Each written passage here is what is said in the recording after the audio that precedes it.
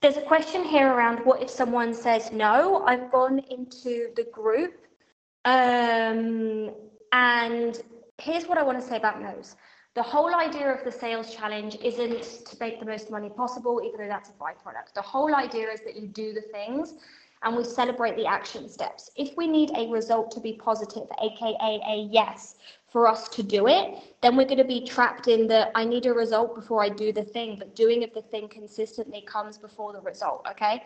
So we want to get a wee bit detached from the result. Not that the fact that we don't want to make money, because we do want you to make money, but we just want to be celebrating, I reached out to the hotel, I reached out to these people. If someone says no, you can inquire for feedback, obviously, but it's also just a no, right? And so this is a really important thing of like, if your brain says they said no because of this reason, note that sometimes that's going to be your inner dialogue that's actually affecting your sales. They said no because they don't see me being a good professional. Okay, then your inner belief is people don't see you being a good professional. How is that showing up in the way that you show up in the world? How can you change that? How can you see you as a good professional? How can you see you as thriving? And then other people are going to see you as that as a byproduct.